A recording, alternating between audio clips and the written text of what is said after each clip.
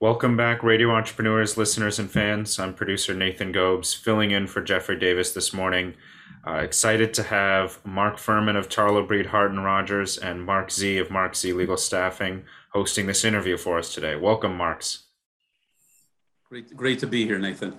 Thank you. Great to be here and looking forward to hearing from my partner, Mike Radin, excellent corporate lawyer, M&A lawyer. Yes, of course. Well, Marc, you've let the cat out of the bag on our next guest. Sorry. That's all right. Sorry. It's all right. Our next guest, as you mentioned, Michael Radin, partner at Tarlow, Hart, and Rodgers. Welcome, Mike. Good morning, Nathan. Good morning, Mark. Morning, Mike. Great to see you. Thanks for coming on the show. Well, thank you. Marc Furman, I think I'll hand it over to you for the first question, if you'd like. Sure. Well, Mike, you're a corporate M&A lawyer. Why is there so much interest right now in owners selling their companies? So it's a great question, Mark. And, I think there's probably four major issues going on here. The first is just demographics. The baby boomer generation's getting older. And as people age, they start thinking about, what do I want to do when I am not running the business? People might take a hard look internally to their family and determine whether or not there's family members who want to and are capable of taking over the business. And if not, then what does that mean in terms of selling? Number two, there's lots of investable cash out in the marketplace right now. This is in the hands of both strategic buyers and private equity firms. Each of those has different pressures to deploy the capital in different ways for their own growth or returns for their investors. The third reason right now is that debt is very inexpensive and it's very covenant light. Banks want to go out and lend money. Interest rates are unbelievably low. We're getting a bit of a surge in inflation, which has been dormant for quite some time. There's a lot of different reasons for that.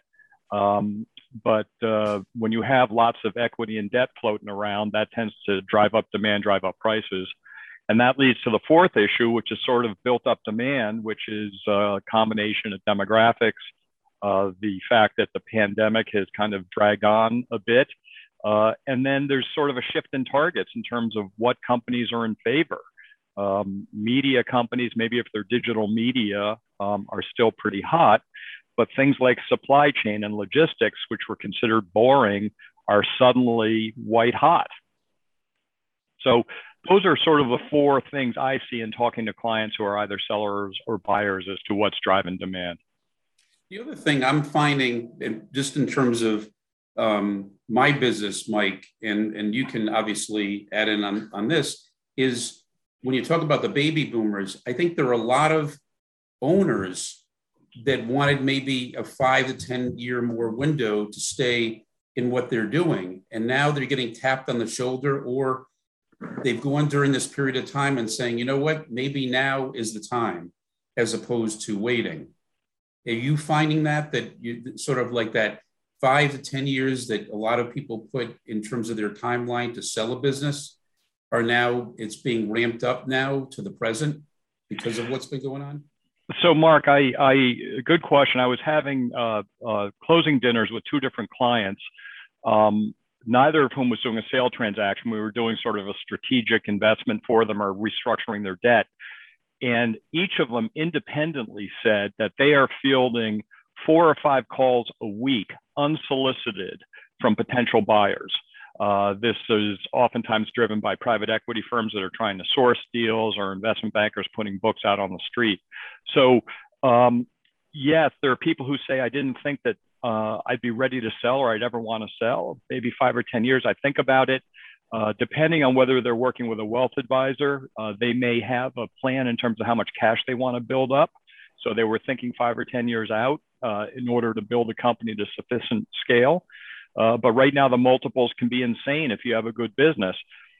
What I often think about when I hear that from clients is that, are they being active or are they being reactive? If the market's coming to you because somebody might want to buy you, that's obviously reactive. Are you going to get the highest and best value and the best terms from someone like that versus going to the market and actively positioning the company where you want it to be, including after doing cleanup that every company can use to be more attractive as a target? Interesting. Mike, you've represented people who have bought and sold numerous number of businesses, but you've also represented people who are selling their baby, their business, probably for the first and only time in their life. And with regard to sellers who've never been through this before, what are some of the things they've learned and need to learn, about this process? It's a good question, Mark. There's kind of two different buckets for that. And we try and talk with clients early in the process if they've involved us early. The first is that our clients often say to us after a closing that they did not appreciate how much time it takes to go through the process. And there is indeed a process to these transactions. The process will start obviously with a letter of intent, which comes about because hopefully you have multiple bids for the company and you can set out some basic terms, including, how much is going to be held back and other things like that. But once you've signed a letter of intent with someone, there's a long process that comes that sort of breaks out into three different buckets. There's the financial piece up front where quality of earnings gets tested and looked at very carefully to see if the purchase price sort of makes sense and how robust are the seller's accounting systems and books. Secondly, after the quality of earnings analysis per se is going to be a deeper dive into accounting because that's going to provide the due diligence phase and information for the buyer, where the buyer really starts kicking the tire and getting in the weeds to see how clean is this business, what kind of risks do they have relative to other targets I might be looking at. Is this really an attractive company? And then the third and final stage is the legal stage, which is documentation, which is the last of sort of three stages. It's also the most detailed and the one where sellers are already exhausted from the first two phases of financial and due diligence. And now you want to go into the guts of a document and a disclosure schedule where you're trying to shift risk to the buyer. It's exhausting. You're running your company at the same time you have a completely separate job that takes at least as much time trying to sell it. So that's number one, is sellers often say they just didn't appreciate how much time it takes. And the other thing that they tell us when we're sort of debriefing afterwards is make sure you know what you want to do after closing, because all of a sudden now maybe you get 6 months, maybe you get a year with the buyer. It's pretty rare that someone's going to be able to just walk away the day after closing. But what do you want to do with yourself when you're done? That's an important thing to think about.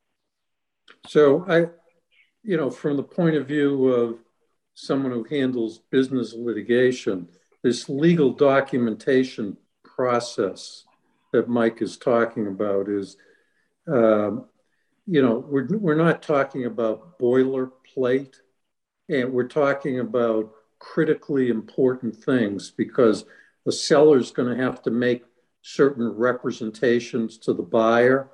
And I have spent a good part of my career dealing with litigation that has arisen based as a result of transactions. Right now, I'm defending sellers who are accused of financial fraud in connection with the sale of the business. There may be an employment or consulting agreement for the seller, and the next thing you know is the buyer throws them out of the company unceremoniously and doesn't pay them. You can have disputes about earnouts, promissory notes, all sorts of things. So if I could just throw in the work that Mike is doing to protect his selling client is just really important. And I think that people who have bought and sold multiple businesses have a greater appreciation for the importance than perhaps, the first-time seller. Well, I'm sorry. I was going to say absolutely true. What I was just going to add, as both of you know, that this business that I'm in right now was my second employment business, and my first one were actually we sold about 20 years ago, and I was partners with I had partners with my father. I can tell you that the work that Mike, as Marc said, that's important, because you're right. You go in there with your especially, it was a great time for my father to get out. But for me, it was like, oh, here's an opportunity with this public company. They want me to come in for a certain period of time. And then all of a sudden you come in, and the next thing you know, a recession, which is the Gulf War recession, hit the company. And all of a sudden the executives you're excited to work with are no longer with the company, because it's all about the shareholder price. And you're like, okay, a lot of things happen. So as Marc said, a lot of things happen, and it's important to protect yourself. So it's really great what you say, Mike, even though you might not want to think about it. That was something that got ingrained in my head by particularly my father. So it was really helpful for me post that to say, okay, this may happen, and it did.